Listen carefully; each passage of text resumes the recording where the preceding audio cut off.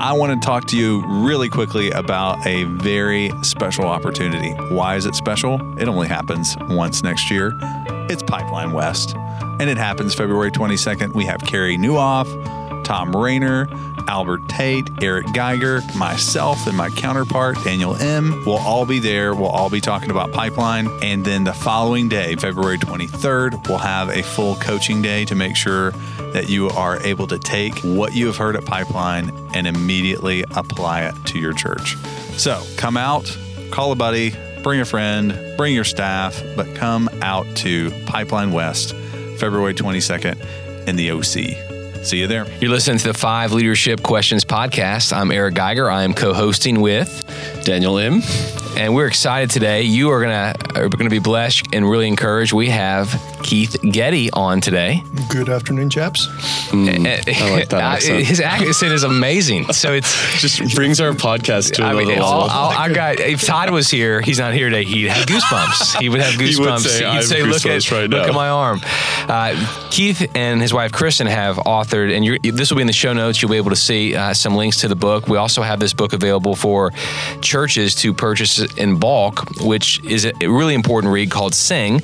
And Keith, I've heard you say this before, that you don't want people to say, hey, how's the music in your church, but how's the singing in your church, right? Well, that's right. Yeah, Chris and I started writing hymns in the year 2000. In Christ Alone was actually the first one that was recorded, and it was with Stuart Townend, and that opened the door for us to write hymns for churches and then to travel around helping churches sing. And in 2013, we asked that very question. We kept going around in 13 seminars.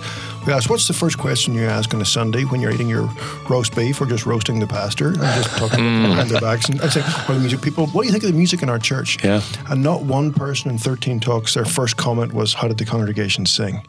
And so it was a really unusual thing because you think in our generation there's so much talk about church worship and church music and authentic worship and all this kind of stuff. But actually the truth is most of our congregations aren't singing, and most people aren't taking singing. If you go past the first 4 rows in a church and the platform, most people aren't really singing or understanding it. So we thought this year, in the year of the Reformation, while everyone else talks about ecclesiology and theology and politics and all the other things that made Martin Luther famous or infamous, we thought he was a musical monk who restored congregational singing. So we're going to celebrate the Reformation by asking people about how they're letting the word of Christ dwell in them as they sing. I love that. That's really good. That's really good. And this podcast, we're going to be going into kind of the life of Keith Getty and what makes you a leader. And my wife always says, be yourself, not too much yourself. So I try to follow instructions. we're a little awestruck with Keith Getty. I mean, I love the song In Christ Alone, but not only that song, but He Will Hold Me Fast. I didn't write that. I just published it. Which one? He Will Hold Me Fast is Matt Merker. Oh, my bad. Oops. No, it's my favorite, though. I led worship, and I'm sorry, I was with you led worship? No, I never led worship. It would be rapping. It would be rapping worship. I rapped worship. No, I was somewhere where you led worship. Available in local stores near you. And you led the song, and that was... that was really good. I knew it was a great song because when I first heard it, my whole body, my mind and my emotions were moved. And I also had this absolute tinge of jealousy that why didn't I write this myself? So I called Matt and said, you did this, you do this better than I do. And I said, if we could have a partner. So we ended up creating this partnership where we would sing it and release it to people. And it's been really wonderful. But he's an extraordinary talent. And we're pretty proud to get to support that song. So. And one of my favorite stories about In Christ Alone is you were asked one time by a group who wanted to change some lyrics of the song. You know, on the cross till the wrath of God was satisfied. Right. Okay, so first he gets the song wrong, then he gets the words wrong. Oh man, wrong. It's not rap. Right, no, so on the cross is Jesus till the wrath of God was satisfied. It's easier in your mind when you actually sing it, and it was said that we must hold on to the holiness of God and the wrath of God being satisfied. Am I messing up the story? No, it was a relatively boring story. There was a hymn book being made by some press, by the PCUSA, and they were wanting to change the words of the song because they didn't like they felt the wrath of God was what they called unhelpful for 21st century Christians, and for 21st century people actually was their phrase, I think, and so they they wanted it to be removed, and we said no. And the problem was then they I think they maybe had pre-advertised it was going to be in the book, then it wasn't. Oh, okay. And then they began this. It was like a blog war started online. Really? And then someone on their side accused us of promoting divine child abuse, and then the media. So USA Today, Washington Post jumped onto it. So it actually made The Economist at one point. It became I didn't realize it. I was just glad. I was in Ireland the whole time playing golf, so I missed it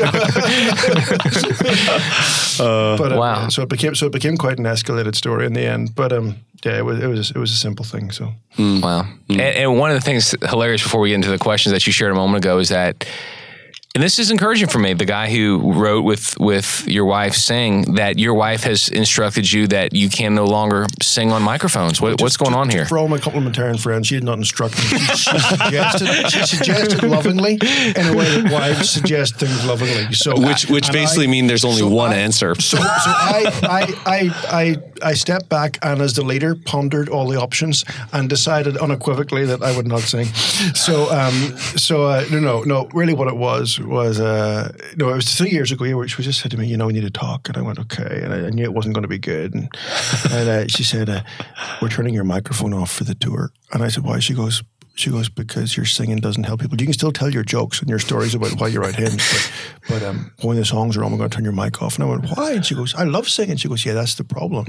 You love singing, but you get too excited, and then it's kind of off-putting for those of us trying to sing, like, in time and harmony and with musicality, and it doesn't help the leading. And I went, okay, so.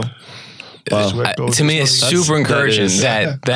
Well, it's true because the Lord, the thing about singing is, first of all, we're all commanded to sing. That's right. It's the second most common command in Scripture is to sing or to praise. So to not do it is disobedience. You start from that point, but you scratch below the surface and you realize that the Scripture talks about us being created to praise, and indeed generations are yet unborn who will sing to their Creator.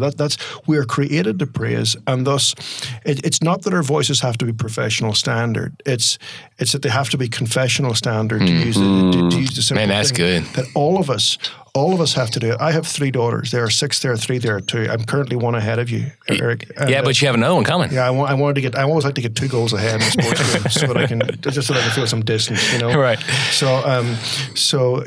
And we sing a hymn each month, and so we were singing Holy, Holy, Holy one night about a couple of months ago. So you do a hymn a month with your girls? Yeah. That time. Now we also do like lots of we listen all the time to stuff, but we always, as a rule, we do that. So we're doing Holy, Holy, Holy, and Eliza, my overachiever, she's performing it and making sure everyone's listening and bowing at the end and asking, did she sing it okay?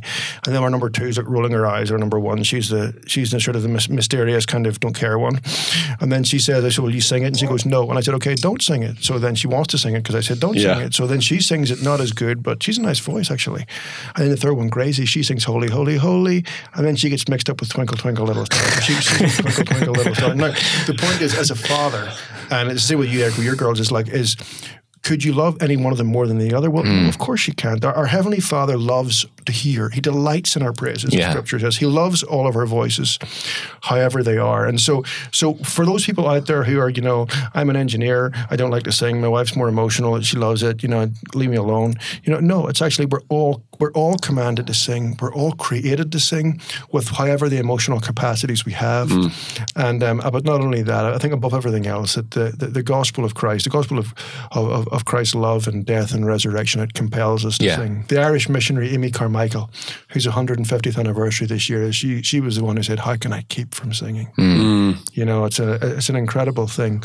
When I was dating Kristen, I remember her dad once saying, "Come on in for a coffee, Keith." And I was thinking he was being nice. I didn't realize. Now I realized he was checking me out to see if I was respectable. But he was in, and his exercise in the morning. He'd make his coffee, and he'd watch Brooklyn Tabernacle on DVD, singing, "I'm clean, I'm clean. I've been washed by the blood." It's just to see that guy. I forget his name, but he was addicted to crack cocaine, seeing his life transformed by the blood of Christ, and just the delight and the relief. And I always think of that picture when I think of the fact that all through the Scripture it says, "The Lord is my strength and my salvation; whom shall I fear?" And how do we respond? We respond with songs. So we all sing, but we don't all get the mic. That's exactly right. But I love that was actually much more succinct. But yours is better. But even the language you used a moment ago. Just ask him. His answers are better. The language of the gospel bringing both delight and relief. Relief that our sins have been removed, and delight that we have a Father who loves us so. Yeah, absolutely. It's awesome. Absolutely. Well, man, I want to jump into questions we typically ask all leaders, and would love to hear from you. Number one, who are you learning from? So, who does Keith Getty learn from? Who are you learning from now? As mentor, I think the big thing that every year I live comes to me more is the fact that the most important theologian in my life is my wife. One of the sad things, and you guys have both experienced this, is when you go to a conference and you meet people who are leaders, and you find that they're not that excited about their family, or you meet their family and they're not excited about their work. Mm-hmm. And the fact is, my wife, I can fool just about anybody sometimes with my motivation, and my wife knows I'm actually being an upstart. Do you know what I mean? But at the same time, she also knows the time you spend in your knees, the weeping you do, how desperately you want to please the Lord, even though you keep messing up, as opposed to everybody else who just see you at a distance and they make their own judgment. And so, just the reminder every day. This year we were really challenged this year that if we don't pray together every day, we at least text our prayers to each other, and just that. And I think that above all else locks in influence, and it helps us. It gives us the freedom to be honest in our own spaces, to pray the things that we're most passionate about, the things we're most worried about. So, I love my local church, and we're privileged, as you guys are, to get to be around some pretty amazing people in these places and in this town. But I think if the Lord can give me a deeper and a more fruitful and a more vibrant marriage every year, I'd settle for that. So. Amen. That's awesome. So what does it look like to text your prayers to your wife? What I do is we actually use Tim Keller's Songs of Jesus as our devotional, as a sort of a starting to devotions. Okay. And then what I do is I just write my prayer on a notepad, and I finish the whole prayer, and then I just text it to her. Oh, okay. And even if I'm having a rush day or something, or I've been disorganized, or one of the kids is sick, and or whatever it is, if some combination of things just doesn't allow us to get the usual time you'd want, I still just do a short devotional prayer time and then just text it to her, and she reads what you're praying, and then she, so it's been a really good exercise, you know what I mean, in terms of beginning the day. Yeah, I really like that. And before we get to our next question, just on the topic of family, which we are going to get to, with your children, when you're singing "Holy, Holy, Holy" or these songs, is this like after dinner? Is this family devotional time? What is that? We do singing last thing at night. Okay. So just as a sort of a fun thing. Kids are in bed or in the living room? Yeah, just in bed. We take them up to the room. They all share a room, our girls. Oh, so all in the same room? Yeah, no, they're all together. That's great. Yeah. Okay. So I have one daughter that loves to sing hymns, and I have one that doesn't, that isn't really into singing at all. But the one who loves to sing hymns, and we have this.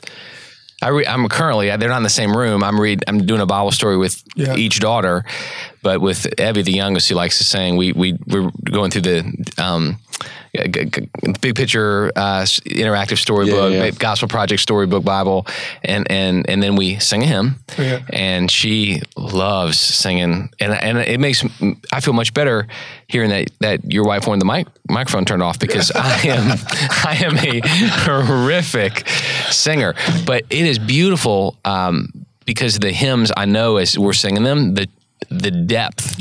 So her favorite right now is "I Stand Amazed in the Presence of Jesus the Nazarene." How marvelous, how wonderful. He took my sin and my sorrow and made them his very own. The depth of those songs. I mean, I sang that song for years, but then when you're teaching it to your daughter, he took my sin and my sorrow and made it his own. That is the beauty of the great exchange, right? It's just a great song, isn't it? Yeah, as well, it is. It tells us, but it's great to sing. It is. You know a great song. It's art. It's like any form of art. You know a great song, like a great restaurant, because you just can't wait to go there. It's not that somebody told you it was cool. It's just you can't wait to eat the food. Yeah. Do you know what I mean? Or as a comedian, you can't wait to hear his comedy. You're going to laugh. So give us some other hymns so "Holy, Holy, Holy," "I Stand Amazed in His Presence." What are some go-tos? Ones we've taught our kids. So far we've done "Holy, Holy, Holy," "I Stand Amazed in the Presence." We did do "In Christ Alone," "Before the Throne of God Above," and "How Deep the Father's Love," which I think are the three best modern ones. And they wanted "He Will Hold Me Fast," by the way. And we did "Rock of Ages." Okay. And then we did, I'm trying to think of this year. We did one that was a bit random. We did Our Compassion Hymn, which I don't think worked very well, but my wife wanted to do it. I think it was to get me to become more compassionate. Maybe it was like a side. I understand. My wife sounds like Kristen. But what encouraged me about what you said, Eric, was the importance of dad singing. Mm-hmm. I mean, I taught my church, Elmwood Presbyterian, in my hometown, growing up, all the way through to Barna studies. When the dad does not sing, the sons do not sing, and the family as a whole are less interested in Christianity. Man, that's strong. It's a tragic thing. I mean, Zach White, the guy who plays guitar in our band with a beard? Yeah. So he and his brothers and sisters, we all know them all because they got in our bus and we're in their town and we great fun with them, but they're believers. And Zach says one of the key inspirations in his life was going to a little tiny Reformed church in St. Charles, Illinois, where his dad loved to sing, and he talked about singing, and he couldn't wait to sing. And he was a big Texan guy who beat his hands side to side as he sang. And it took them years to realize that he only had 2 notes. One of them humans can hear, the other one like dogs can hear. Do you know what I mean? It's just like it was horribly out of tune, but it was irrelevant because their dad loved to sing to the Lord. And it's contagious. It's like laughter when someone's fully singing, regardless of what they sound like. It's just. It's inviting. But it's a huge question for that. And then you look at it, you go up a level, because obviously the second half of our book, for example, was about how it affects us as individuals, family, churches, and society. But the daddy thing goes all the way up, because not only does it restore us and then our kids, but when we did that, I think I remember talking to Tom one time about, we did a tour, and the best 2 singing churches had nothing in common with each other theologically, sociologically, ethnically, or anything. But the 2 pastors were passionate about singing. And that's the thing we've noticed. Even this year, we did a tiny church near Lake Tahoe, which is singing was extraordinary. Wow. Because the pastor loves singing. Yeah. So coach me. When the daddy of the church loves to sing, the church sing. When the daddy of the church is out having coffee or on his phone or distracted or not really excited about it, not teaching the church why they should sing, not getting them a book or a document which says this is why we sing. When he's not invested, they're not invested. Yeah. You know what I mean? And so does the daddy sing? I can see that. Does the daddy sing? A good book for you. I like that. So what would you say, I'm assuming your 3 daughters about to be 4, that they're different from one another. Yeah. I have one who, I walk in and say, hey, let's sing a hymn. She's super excited, and one that would be more reserved in the singing. Coach me. That's a parental question. That's what I mean. We did last night. We were doing John Erickson Tada's biography last night, and she always does this thing about count your blessings every night. Count your blessings, and of course, look at her position, and she's like so happy and always thankful, and it's like we're feeling totally ashamed, But so Eliza, my oldest, she's like, "What are you thankful for?" Well, she goes, "Well, I'm thankful for food and family and the Lord Jesus and all that He provides for us." I mean, her answer was like more theologically correct than like Southern Seminary, and then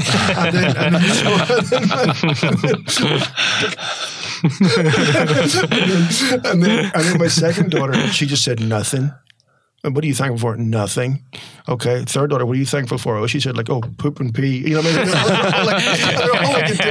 So I don't know the answer, because they, I think, for us, it's just constantly trying to encourage them and delighting in it. And, C.S. Lewis, when C.S. Lewis was asked, what do you write about in children's books? C.S. Lewis says, I write about what interests me. And that's what you should write. If you're write about the things, and some of your kids, what do you want your kids to get interested in? Have them get interested in the things that you're passionate about, things you're passionate about. And then their passions they're more likely to get passionate about that. And then from there, they will find their own passion. So I don't know. I mean, other than just being and doing, my friend David Kim, who's the concert master of the Philly Orchestra, we're constantly saying, how do we help people appreciate better music and sort of deepen people's souls and deepen people's artistic experience? And he always says to me, at the end of the day, you just have to do it, and people will ultimately follow. Yeah. So I don't know. That's all I got for you for now. So Keith, let's get to the second question now. What's the main point of emphasis for your leadership team or for yourself right now? For emphasis for leadership team. So, yeah. What are you really focusing on? Gosh, well, there are several different things. I mean, obviously, when someone ever says, "What can we pray for you?" I guess that should be your most important things. And I always do try to say, pray for me as an individual, my Christian walk, my family, my wife, my kids, and then it's just the local church relationships. Because if you can hold those together, Alistair Begg was always a great advocate of, plain things, main things, nothing, hold everything else lightly. And so he kind of trained me in that way. And I think if you're a very emotional person like I am, a very passionate person, constantly being drawn back to that is kind of, in some ways, it's the best you can hope for. Yeah. Do you know what I mean? Because it kind of reins you in positive ways. I think as a second thing, I would say as a leader, I check off 5 things in a day. So as a leader, I have 5 things. Number 1, I always say, am I leading in prayer? So, so for example, like with the conference, it's very easy. I do a 35-day prayer build-up. So everybody gets a prayer letter every day from me. Here's what we're praying about today, that kind of thing. We've 2 prayers. So I try to lead. That, I think, is the most important thing I can do. If I can pray, and I can even just like next Monday and next Tuesday, there's 2 different prayer things going on. We're praying very specifically for the Christmas tour, and we're sending out new prayer letters and that. Tuesday, we're praying for another new thing's about to come out. And so that, I feel, if I can do that, then people are at least centered.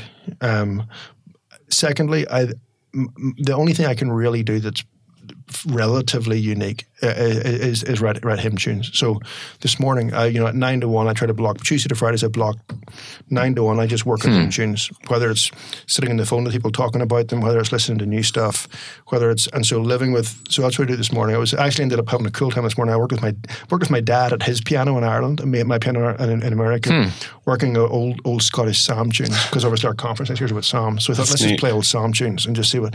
And he came up with this great idea, which I hadn't thought of. So credit to my dad in that one.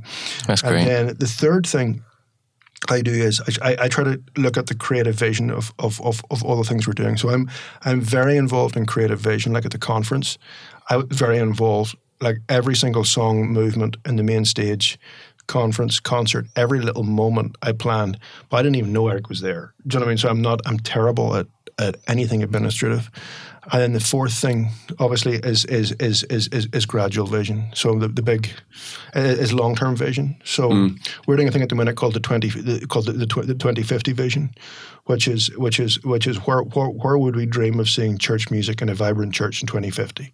So we just sit in a minute. We've all Friday afternoon, part of today. That's really good. We're doing a thing called 2050, and so it's constantly what are the songs we'd love to see? When we started writing hymns in the year 2000, there were only like 2 hymns written in the previous 50 years of 4 verses that were even vaguely theological, that were in the top 500 in the US. And what has it been since? It's close to 30 now. Wow. Okay. So, but you think about that and its global influence in light of the 2 billion Christians in the world, and the fact that most Christians in the world are first or second generation Christians. Yeah. Most of them have very little biblical knowledge. And if really how much of our faith is learned through what we sing, then a new canon of hymns for the global church that teach and build deep believers is utterly crucial at this moment in time, the first generation of internet connectivity. So I live with that kind of stuff. And then the 5th thing is I just do important connections. So whether that's doing interviews, whether that's meeting with people, and just to talk about the ideas. So I never implement anything. Do you know what I mean? Because I don't have the skill set to do that, And, but I mean, I don't know if I've ever thought about what music is going to look like in 2050, right? I mean, it's so important. Yes, but it's to help us look at the way forward. I don't presume the Lord doesn't have to give me breath to finish this interview, and if He doesn't, it's promotion. Do you know what I mean? And so we don't. Our hope is not in a long life. Do you know what I mean? Our hope is in the Lord of hosts. And so But at the same time, if we're not thinking forward and trying to say, how do we change the culture? How do we define the culture? I mean, when we started writing hymns in 2000, we brought them to I think 4 companies, and everybody rejected us. So we were a flat-out reject thing, but we just believed that actually the church needs this. Wow. And so because we thought this is what's important, then you have to keep going. So I think for me, that's how I do my leadership day. That's my 5 things. And I finish it and go, have I done those 5 things? Now, of course, below that, you need good people around you, and we've been thankful to have that.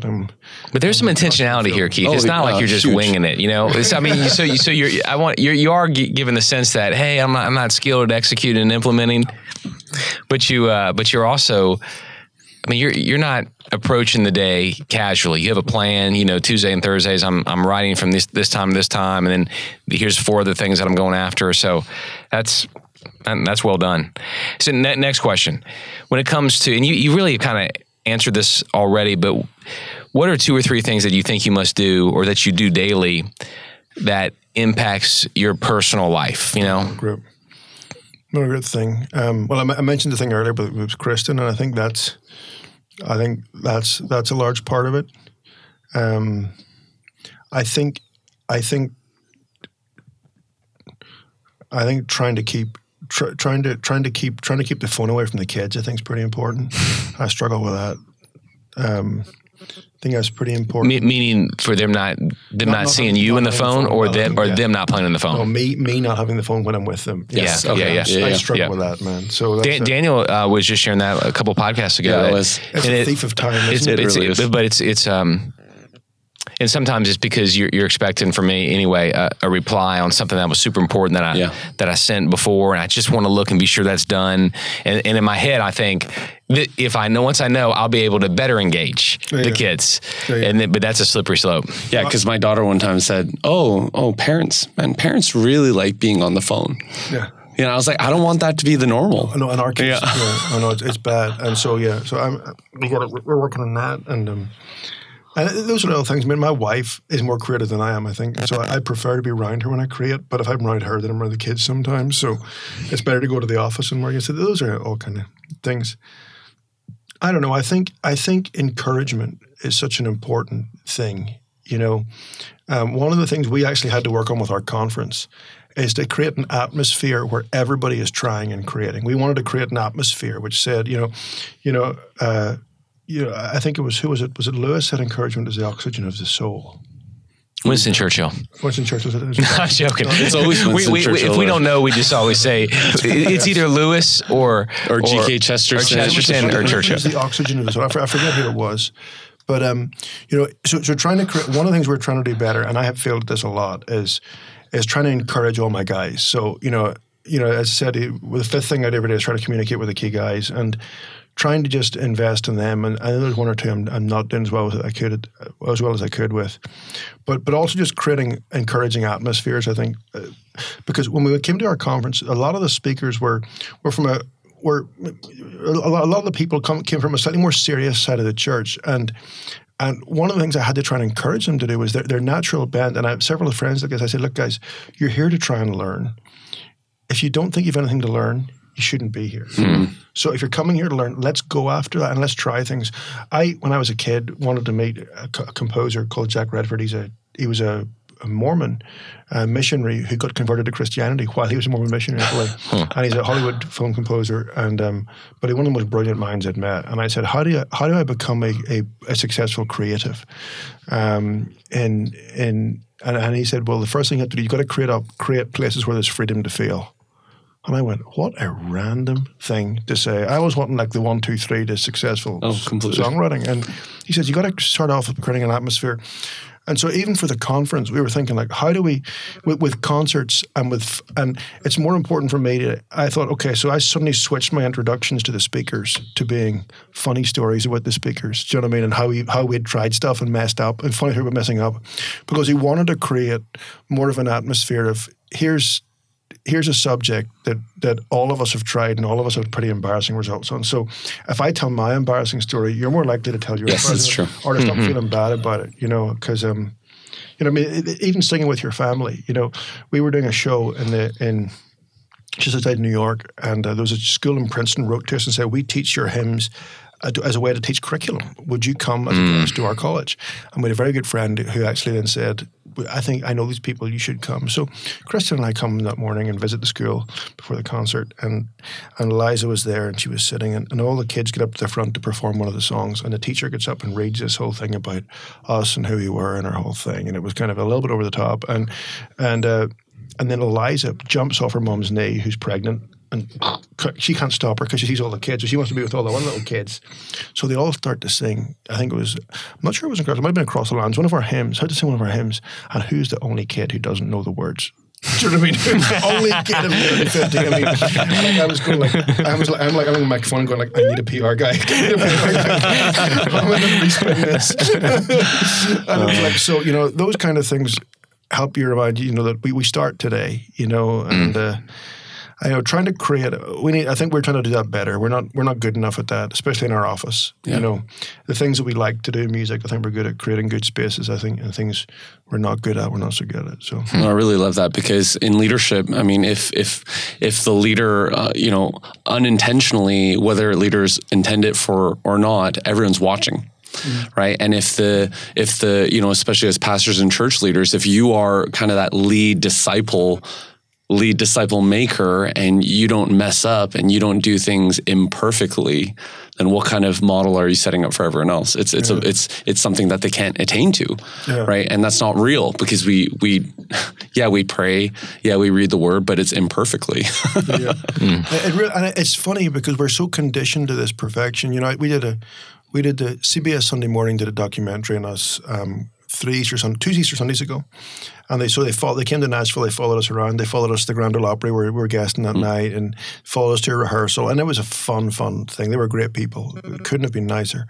And but the actual documentary, it was a 14-minute documentary that was as part of the CBS Sunday Morning on Easter Sunday. And when I actually watched it, it was like, oh, this wasn't any of the stuff I said. This wasn't it. And I was like really disappointed. And a Christian leader who's very, very intelligent called me up and said, you see, Keith, you were not professional. You were telling jokes, and you should have waited till the light goes red. You're an extrovert, so you tell jokes when people like you. And you should wait till the light goes red. That means you're off camera. Then you should tell jokes and make them like you.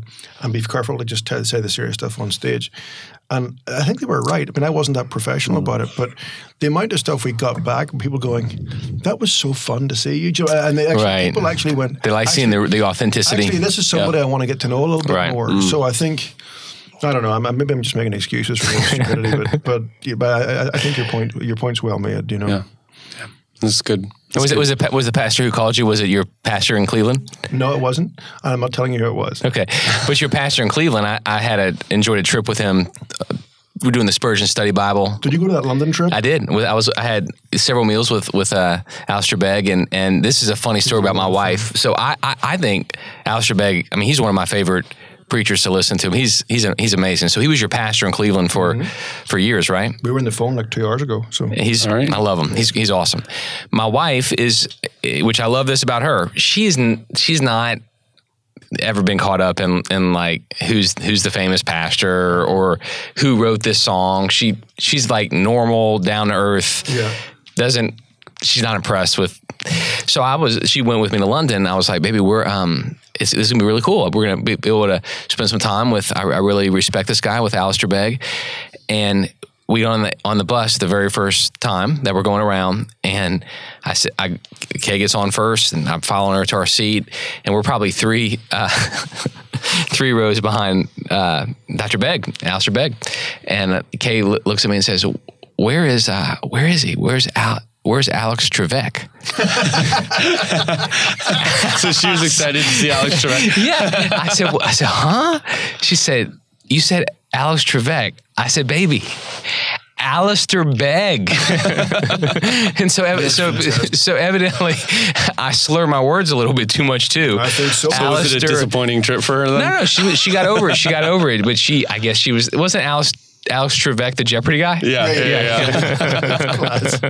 So I didn't tell your pastor that. No, he's had that before though. He's had that one before. Has he? Okay, good. That's good. Well, let's get to our last question here. Keith, what would you tell your 20-year-old self about preparing to lead? Oh gosh, there's too many things. Well, I think my 20-year-old self, I'm just so embarrassed. What was your 20-year-old self like? It was probably a lot more driven and irrational and impulsive than the 42-year-old self. I think I come back. I think the Lord constantly brings us back to character, doesn't He? And brings us back. To that. There's it might have been C.T. Studd. I'm forgetting on my coach this morning. The old phrase, "Only one life will soon be passed. Only what's done for Christ." Yes, Studd. Yeah. And he gave away his fortune, his heavenly fortune, to be a missionary, and I think that's what I'm telling myself right now. Because the truth of the matter is, when you do music, it's a lot of fun. We love to do performing, and we're all involved in business in one way or another. That's fun as well. And but in all these things, to keep a focus in the things that are important. You know, C.S. Lewis in The Weight of Glory talks about the eternal things, and the eternal things. He says, you know, the eternal things are not the symphonies, and they're not the great pieces of architecture, but actually the eternal things are the person beside us in the bus. And so trying to bring us back to those things are really important. So is that, you know, where you said you've never talked to a mere mortal? That's right. Yeah. Exactly right. Yeah. So, and it's, so that's really good. So I think those things are, you know, as an extrovert, I always seek my fulfillment and in other people. I love doing interviews. I love hanging out with the guys. You know, I love, you know, hanging out with the kids. You know, I love getting feedback and stuff and learning through. I love learning interactively rather than just reading. But you search for so much of your security in that as well. You know, and so I wish I could take better care of the internal things. Yeah. You know, put it like this: if I'm looking for a man for my daughters, that's a good truth test. You know, and I want a guy who cares for the internal things. I want a guy who's deeply cares about character, who you know, Amen. who loves the Lord, absolutely, and takes care of them regardless of aspirations or career opportunities. Straight up, agree. So, that's good. Well, Keith, thanks for the time. And I want to encourage everyone who's listening. So this book, we mentioned it earlier, Sing, How Worship Transforms Your Life, Family, and Church. It's a great individual read, but if you're a ministry leader, maybe you lead a student ministry, maybe you oversee small group leaders, maybe you're a senior pastor, you can get this, and it's a great bulk read, meaning you can, they're short enough, small enough in someone's hand that you can buy by the case and give them out to leaders in your church, people in your church. And the reason you'd want to do that is because singing matters, as Keith said and shared, that it's the second most commanded that we find in Scripture, right? To sing. And when we sing, the truth of God gets deeper and deeper into our soul. When we sing, it's a reflection that you're quoting earlier, Colossians 3:17, right? So let the word of Christ dwell in you richly, and then you sing to one another in psalms and spiritual songs and hymns. And so the singing of our churches matter, the singing of our ministry matters. So great resource, great book from Keith and Kristen Getty, and Daniel will have that in the show notes. Yeah. Well, thanks so much for listening today. You've been listening to the 5 Leadership Questions podcast. Wait, don't go yet. No, hold up. Okay, so we are doing Pipeline West in the OC. That's right, Southern California. February 22nd and 23rd. So February 22nd is the actual conference day. That's Carey Nieuwhof, Tom Rainer, Eric Geiger, myself, Daniel M., Albert Tate. These people will all be bringing it for sure. You want to be there, not only because it's going to be great content, but it's February, okay? And this is California. So it's sunny at 76 is good to be at any time of year, but especially in February. Hope to see you there.